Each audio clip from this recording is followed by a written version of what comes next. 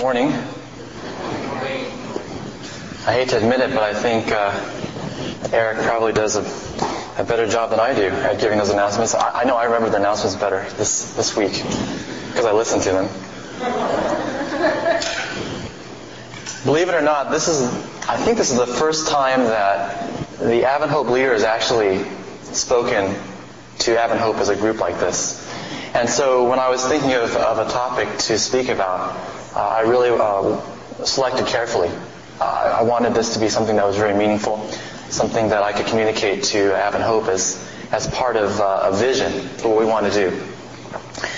And so that's why I've chosen the topic of revival, as illustrated in the story of Elijah. And I think revival is something that we all want for Advent Hope, and that we all want personally for our own lives. Let's have a short prayer. Dear Father in heaven, thank you so much for the stories in the Bible that you have given to us to show us how we can have an experience of power, an experience with your Holy Spirit that can draw us closer to you. Help us to have that experience this morning. I pray in Jesus' name.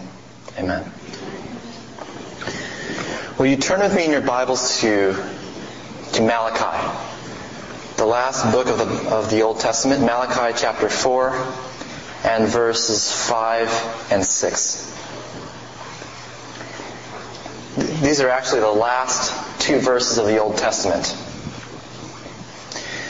The Bible says, "Behold, I will send you Elijah the prophet before the coming of the great and dreadful day of the Lord, and he shall turn the heart of the fathers to the children, and the heart of the children to their fathers, lest I come and smite the earth with a curse." Malachi was one of the last Old Testament prophets. And of course, in his book, the last few verses are a prophecy, a promise from God to the children of Israel, that before the Messiah came to deliver them, before he came, there would be that he would send Elijah the prophet. And so the Jewish nation looked for many years for this Elijah that was to come. In fact, you'll find that when John the Baptist came before Jesus, that people asked, "Are you Elijah?" There was this idea that Elijah would actually somehow be resurrected. He would come back and usher in the Messiah.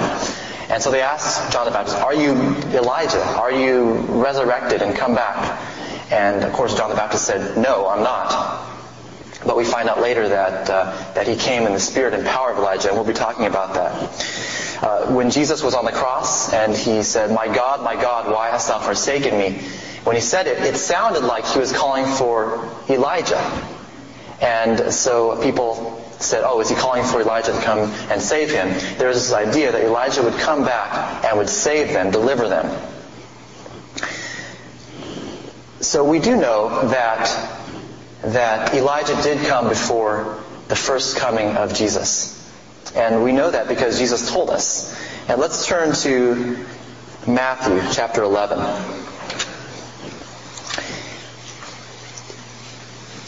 In Matthew chapter 11, the disciples of John the Baptist actually came to Jesus. John the Baptist was now in prison, and he was very close to execution at this point, and he wanted to know, "Jesus, are you the one, or should we look for another?" And so Jesus didn't say much to them. He just told them to watch as he did his ministry. But after those disciples left, he talked to the multitude. And this is what he said. Let's look at verse 14. Talking about John the Baptist, he said, "And if ye will receive it, this is Elias." Elias being the Greek name for Elijah. "This is Elias, which was for to come." In other words, Jesus is saying here that prophecy in Malachi has been fulfilled by John the Baptist. He is that Elijah that has been prophesied. All right? In fact, we can know even more clearly in Luke chapter 1. Before John the Baptist was born, his father, Zacharias, being a priest, was serving in the temple, and an angel came to him and told him that he would have a son, and that this would be John the Baptist. And part of that message to Zacharias is found in verse 17. This is what the angel said. And he shall go before, talking about John the Baptist, and he shall go before him in the spirit and power of Elias, to turn the hearts of the fathers to the children, and the disobedient to the wisdom of the just, to make ready a people prepared for the Lord. So here we can see that, first of all, that John the Baptist, he was not actually Elijah, resurrected somehow from the dead. But he came in the spirit and the power of Elijah. Just like Elisha received a double portion of Elijah's spirit, that John the Baptist came in the same spirit, the same power. You can even see echoes of the prophecy there, to turn the hearts of the fathers to the children. That's a direct repeat of what is prophesied in Malachi. And finally, look at the last part of the verse. It says, to make ready a people prepared for the Lord. And I would like to submit to you today that just as there was an Elijah that prepared the way for Jesus' first coming, for the incarnation of Christ to this earth, that when Jesus comes the second time, there will also be an Elijah, or perhaps many Elijahs, that have the exact same spirit and power. In fact, I know this because Jesus also talked about this in Matthew. So really quickly, let's turn to Matthew chapter 17.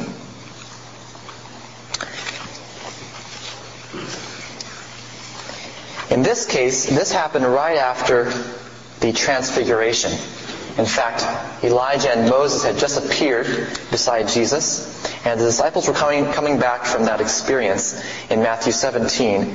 And in verse 10, the disciples asked Jesus, they say, why then say the Pharisees that Elias must first come? The Pharisees had been talking about that prophecy in Malachi. And Jesus answered and said unto them, Elias truly shall first come and restore all things. But I say unto you that Elias is come already, and they knew him not, but have done unto him whatsoever they listed. Likewise shall also the Son of Man suffer of them. Then the disciples understood that he spake unto them of John the Baptist. So here in verse 12, Jesus says, Elijah has already come, but he was not well received. Notice in and that was John the Baptist. In verse 11, Jesus says, though, Elias truly shall first come. And I just want to note there that the verb tense is very clear. Shall come is future tense. Am I right? So in other words, in the future, Elijah will come. In the past, John the Baptist came in the spirit and power of Elijah. But in the future, there will also be an Elijah that will come, and he will restore all things. And so, I believe that before Jesus' second coming, and we live in that time, that Elijah will come again. Not Elijah, the man, the physical person, but someone that comes in the spirit and power of Elijah. And I believe that each one of us can have that experience of Elijah. We all can have that spirit and power. And what was the message of Elijah? To make ready a people prepared for the Lord. And somehow Elijah was sent specifically to the people of God with a message of revival. And so in order for us to be that third Elijah, that Elijah that prepares the way, we need to understand what this message is, and we need to be living it ourselves, don't we? And so we're going to talk a little bit about how revival is reflected in the story of Elijah. And it's all over, I assure you. Before we do that, I want to document a little bit to you how Israel became, in a way you could say, how they slid into apostasy. And that will set up the story of Elijah. So let's move into our story in 1 Kings chapter 16.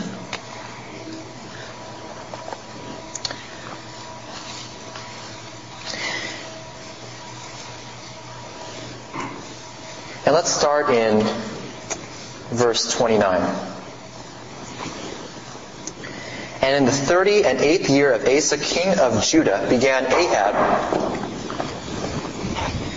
Ahab, the son of Omri, to reign over Israel.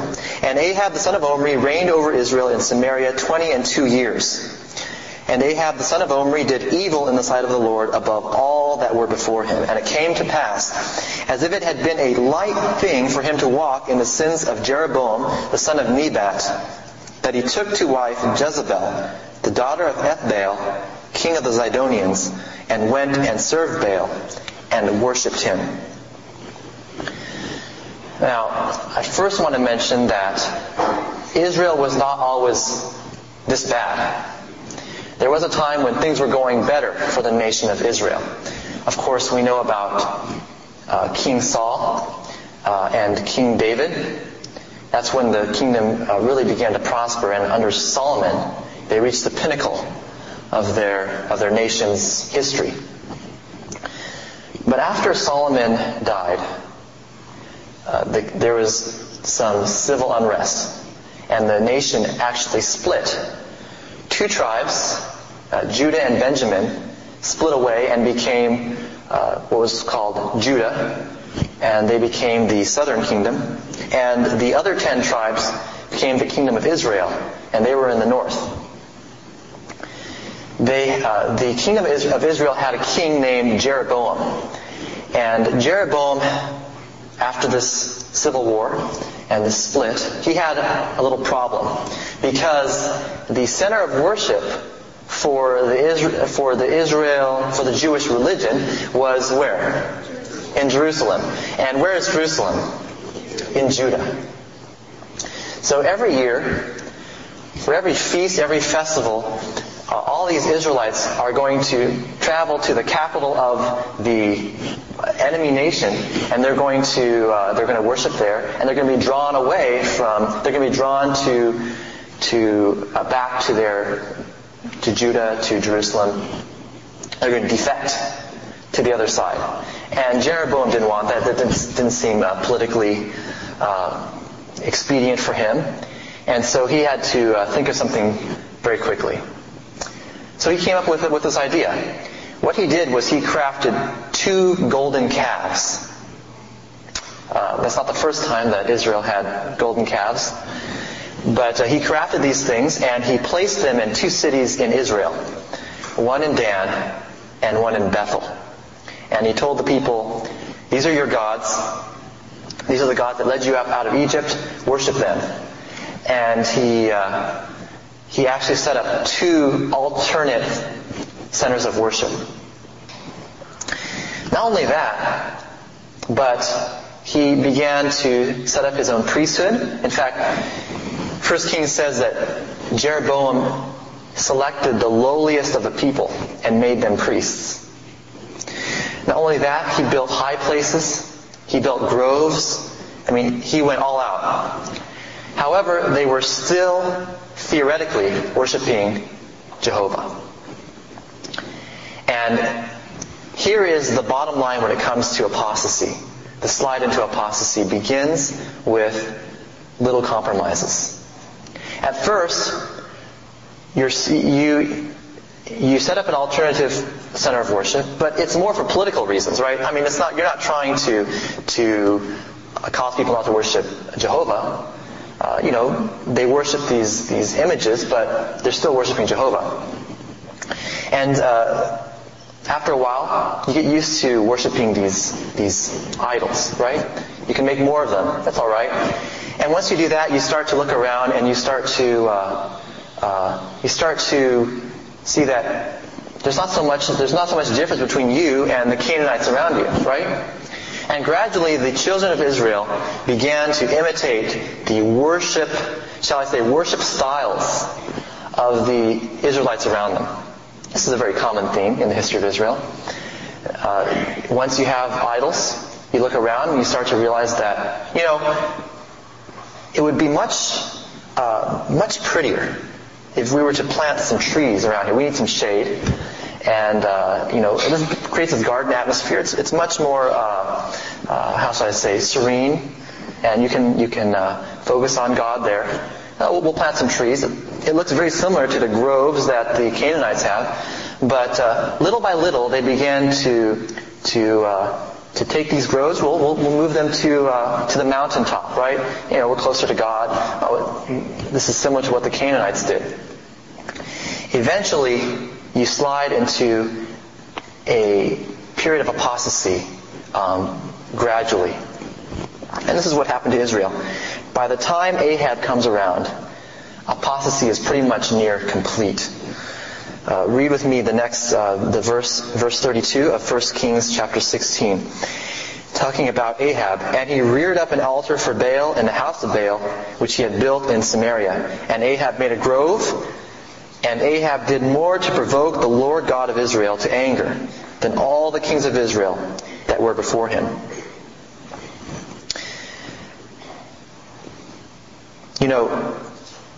Before we move on here, I did want to make one more point, and that is that there is a temptation sometimes when we feel that people might leave if we want people to come to our religious activity, that maybe we should make some changes. Maybe we should make it appeal to them.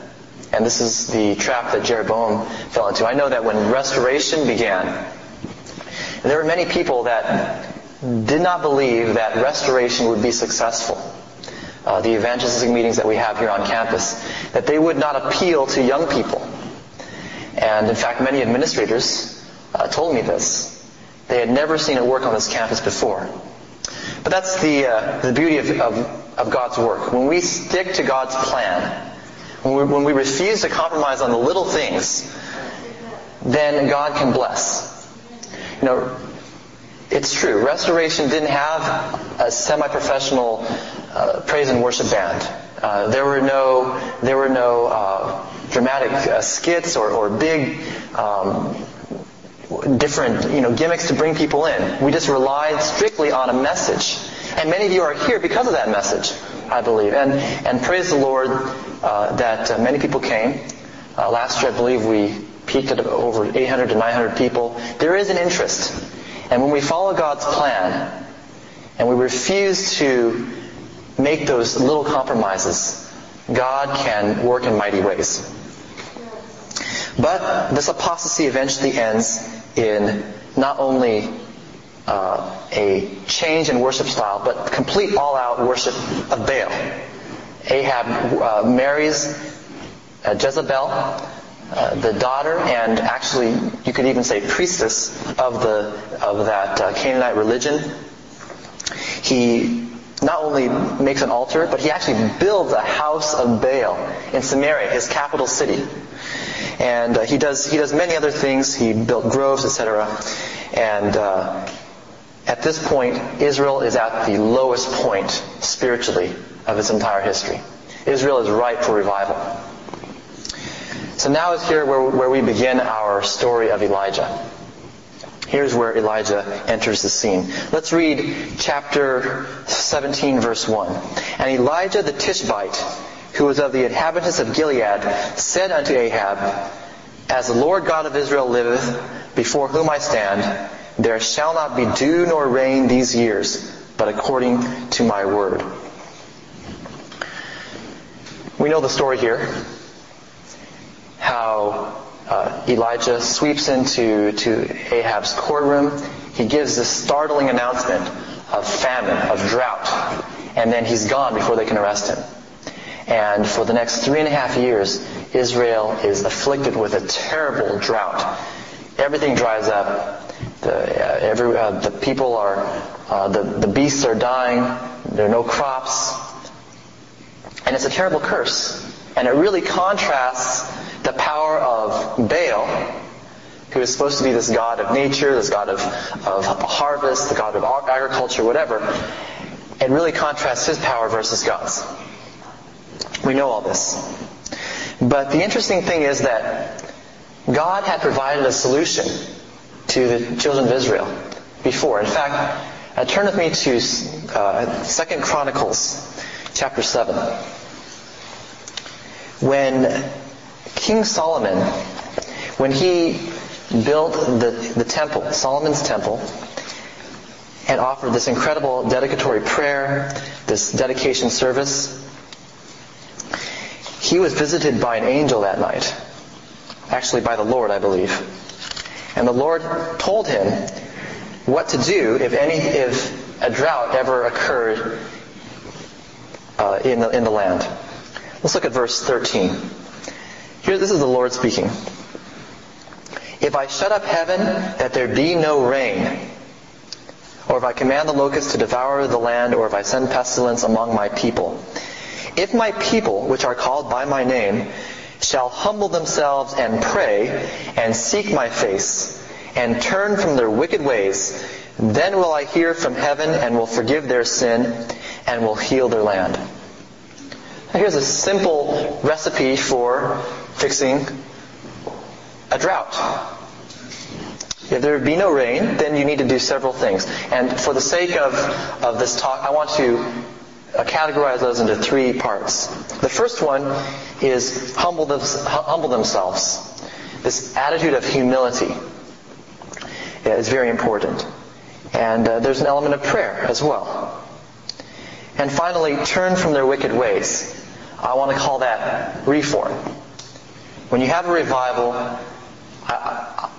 I will submit to you that there are at least three things, a minimum of three things that have to occur. There has to be a humbling of ourselves and our hearts. There has to be prayer. And there has to be a work of reform that accompanies it. It shows that it's a genuine revival. And we will see these reflected in the story of Elijah. So let's turn back to 1 Kings. And we will move on to the story of the widow of Zarephath. In fact, let's start in verse 8 in chapter 17 of 1 Kings. We'll be coming back to 1 Kings for our story as we go along. And in fact, although our three ingredients were humility, and then prayer, and then reform, I'm going to actually do them in the form of humility, and then reform, and then prayer, because that's the way it's found in the chronology of 1 Kings. All right? Starting in verse 8, and the word of the Lord came unto him, Elijah, saying, Arise, get thee to Zarephath, which belongeth to Zidon. This is Jezebel's home territory here. And dwell there. Behold, I have commanded a widow woman there to sustain thee. So he arose and went to Zarephath. And when he came to the gate of the city, behold, the widow woman was there gathering of sticks. And he called to her and said, Fetch me, I pray thee, a little water in a vessel that I may drink. That seems reasonable, right? He's just been traveling. It's pretty hot and dry. There's kind of a drought going on. He needs some water. And as she was going to fetch it, he called to her and said, Bring me, I pray thee, a morsel of bread in thine hand. And this is very customary at that time when someone was visiting you or something, that they would, that you would give them a little bit to eat, maybe a glass of water, that type of thing. So this was entirely reasonable. Unfortunately, this widow was in a little bit of a predicament, wasn't she? In verse 12, she says, As the Lord thy God liveth, I have not a cake, but a handful of meal in a barrel, and a little oil in a cruse. And behold, I am gathering 2 sticks, that I may go in and dress it for me and my son, that we may eat it and die. Kind of a heartbreaking story, isn't it? Pretty much, she didn't even have enough. She didn't have enough to eat. She was preparing their last little meal. She was ready to die. She couldn't feed the prophet.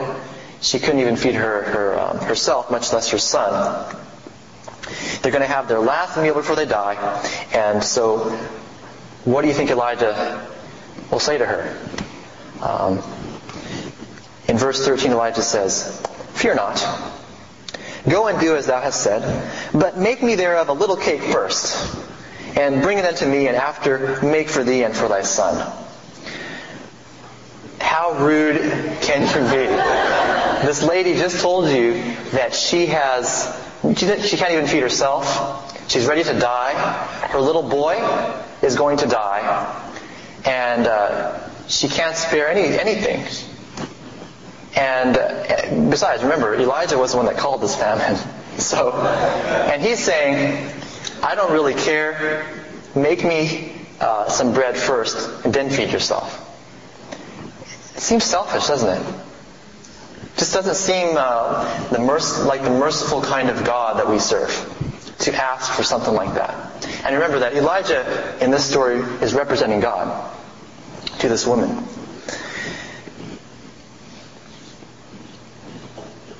What God is trying to say here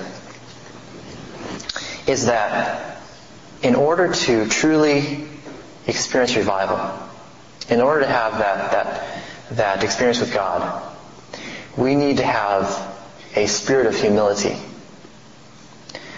That's one reason why the famine was set in the first place. It's because sometimes we don't truly understand our condition until we go through some difficult times. Isn't that right? It's too bad, isn't it? But it happens. It's human nature to try to say, I'm going to try to make this work myself.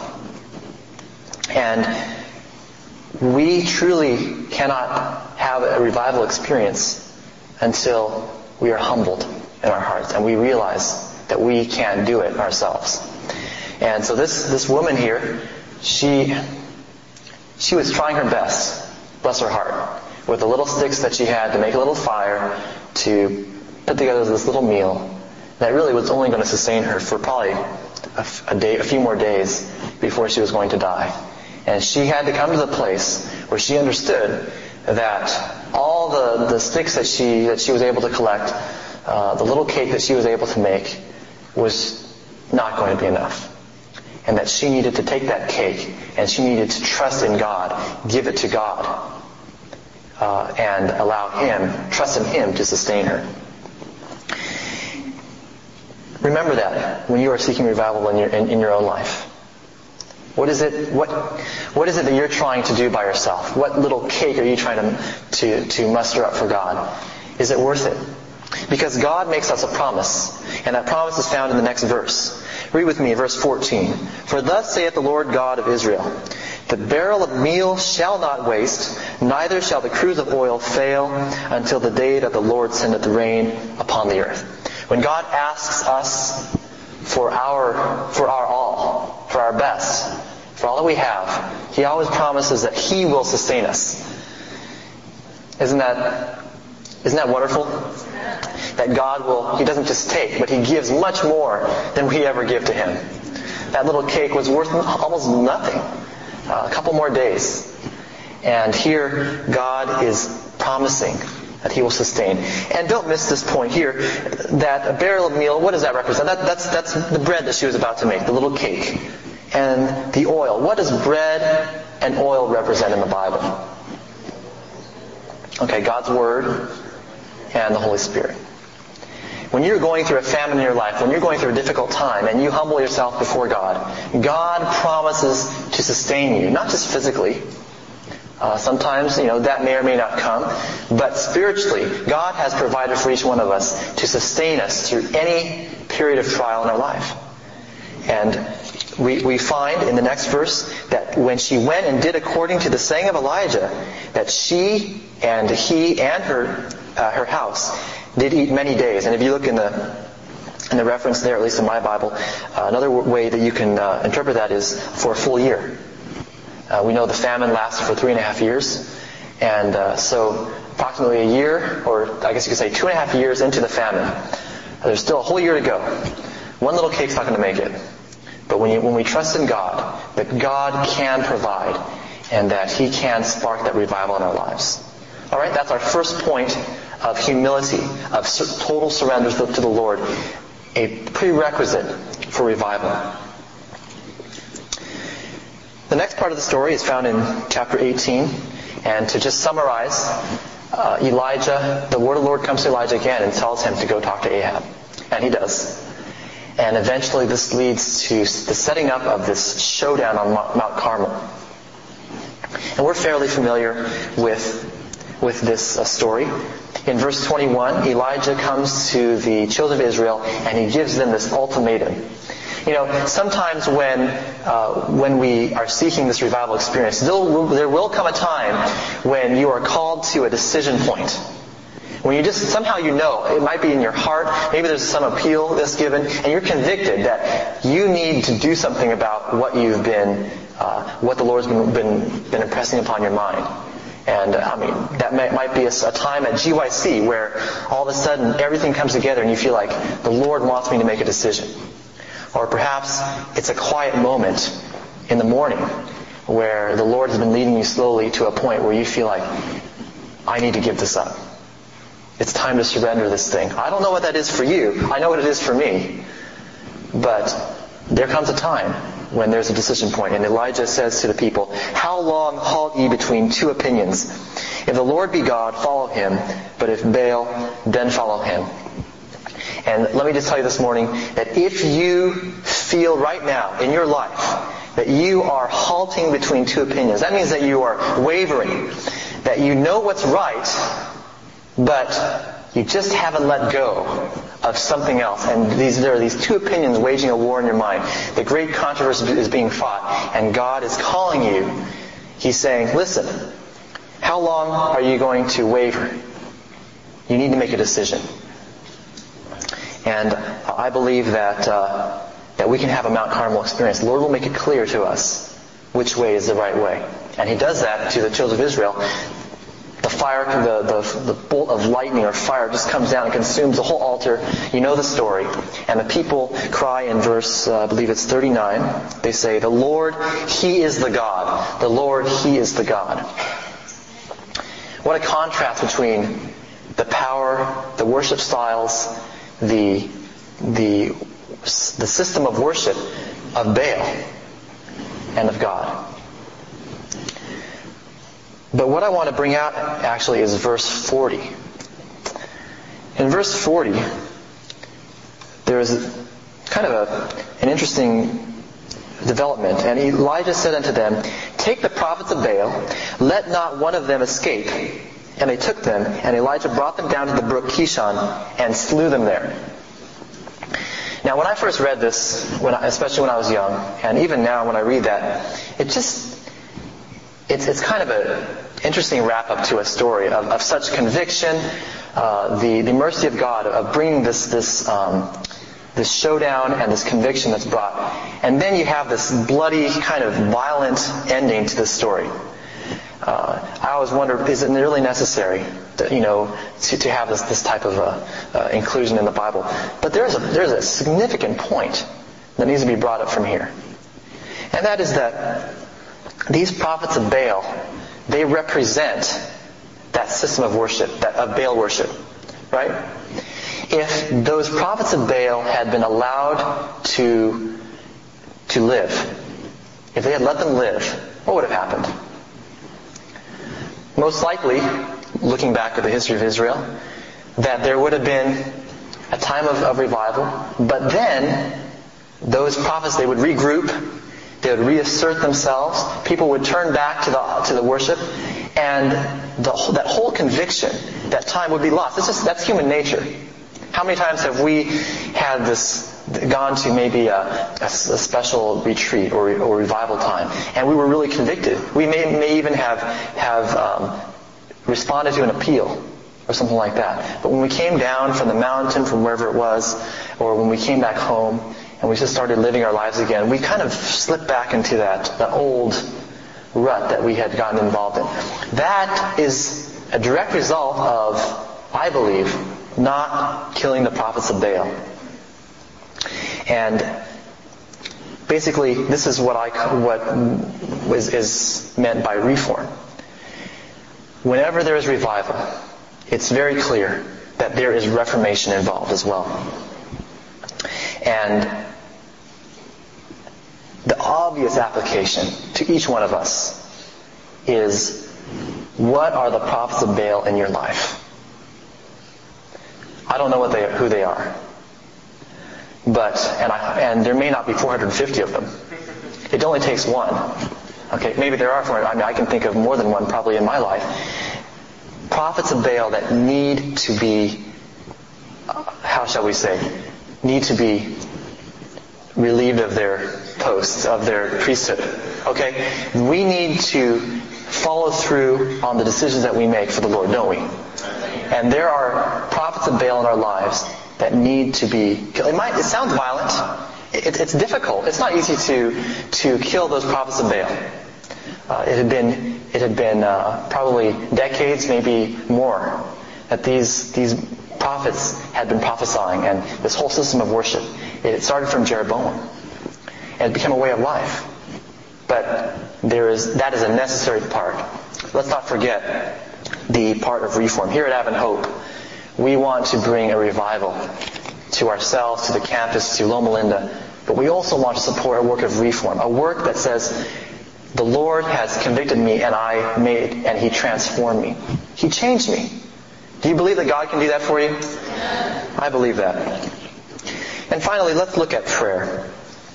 Elijah was a man of prayer. And in James chapter 5, verse 17,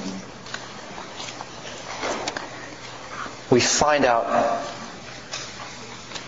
a little bit more about Elijah and his prayer life.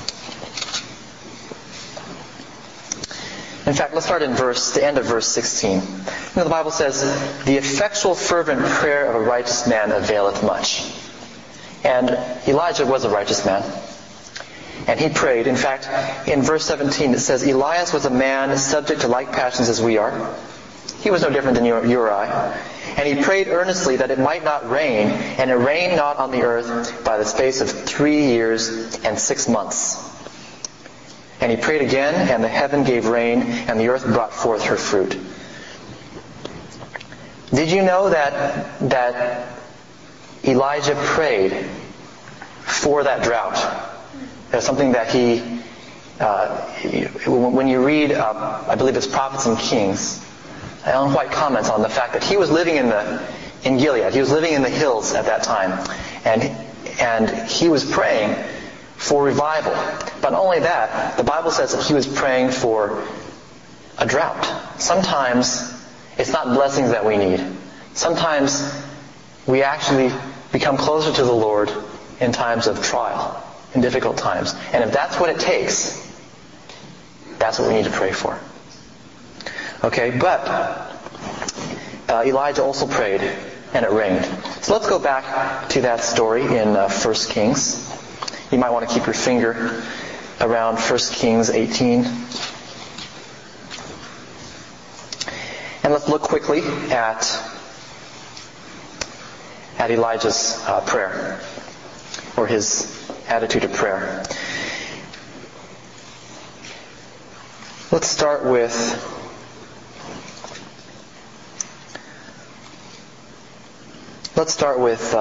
verse 41. I just want to make a comment. "And Elijah said unto Ahab, Get thee up, eat and drink, for there is a sound of abundance of rain." Remember, there's not a cloud in sight in the whole sky. There has not been rain for 3.5 years, and Elijah predicts rain based on the word of the Lord. What faith! Finally, in verse 42, "And Elijah went up to the top of Carmel, and he cast himself down upon the earth, and he put his face between his knees." He assumed the most reverent position possible. He was pleading with the Lord. And he said to his servant, "Go up now, look toward the sea." And he went up and looked and said, "There is nothing." And he said, "Go again 7 times. And it came to pass at the 7th time that he said, Behold, there ariseth a little cloud out of the sea like a man's hand. And he said, Go up, say unto Ahab, Prepare thy chariot, and get thee down, that the rain stop thee not." 2 points I want to bring up here. First of all, Elijah did not pray 1 time. But he prayed 7, you could even say maybe 8 times here. But he prayed multiple times for the rain. And there is this element of prayer, this perseverance of prayer, that is, I believe, really important, especially when we're praying for revival. Because it may not happen overnight. There are times of famine and drought. How often do you pray for something? It seems like, at least in my own life, that we give up so easily in prayer, or we forget so easily. How much do you really want something? Are you willing to pray for that every day, for a week, for a month? Are you prepared to do that for years? Sometimes it takes years. You have a loved one, perhaps, that doesn't know the Lord, or that you want to minister to.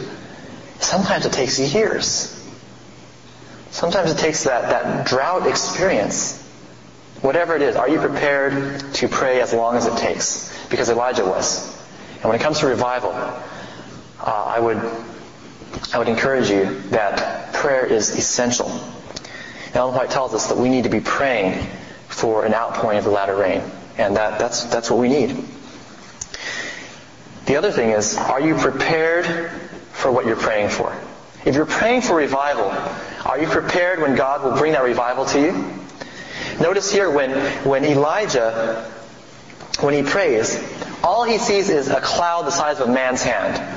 He didn't wait till he saw the storm clouds covering the sky. He didn't wait until there were drops of water that were starting to fall, and then he realized, okay, now this is confirmation. I can go tell Ahab. As soon as he saw this cloud appear on the horizon, he sent his servant to go get Ahab because he knew rain was coming and it was going to be a downpour. Are you prepared for what you pray for? When the latter rain comes, when you see God's Spirit starting to move, are you ready for that? Has your bread and your water and your oil been sure? I believe it can be. Those are the three elements of revival. And there's so much more that we could share. Study the life of Elijah and Elisha, the life of John the Baptist, and find out what it takes to bring revival. I didn't mention the fact that Elisha, when he was called by Elijah, that he was a farmer by trade. He took the oxen that he had been plowing with, and when he made a commitment to ministry, he killed his oxen. He boiled them with they call the tools of whatever it was, the yoke. He cooked them and he fed his house, and he left. When he committed to the Lord to have that spirit and power of Elijah, he left his old life behind, and that was symbolized by this sacrifice, this work of reform, this putting aside of the old life and this new life, this revival. There's so many instances. I can't show them all. Go back and look at that. But if you want to have that spirit and power of Elijah, if you believe in that message, if you want to be part of a movement that at the end of time will make ready a people prepared for the Lord, and if you want to be a part of that people that is prepared for the Lord, please, whatever you do, don't forget the three ingredients for revival. And I know this is an open Sabbath this weekend. There'll be a little bit of time, I hope, to reflect back on what are those prophets of Baal in my life. Some time to really humble our hearts, and also to pray and ask the Lord to send the Holy Spirit in a powerful way. Pray for Advent Hope. I believe Advent Hope can be a tremendous part of this process. And I think that the Lord wants to do tremendous things if we pray, if we're ready. If you want to be ready to be part do you want to be that third Elijah? Why don't you stand and sing our closing hymn. It'll be number 309, I Surrender All.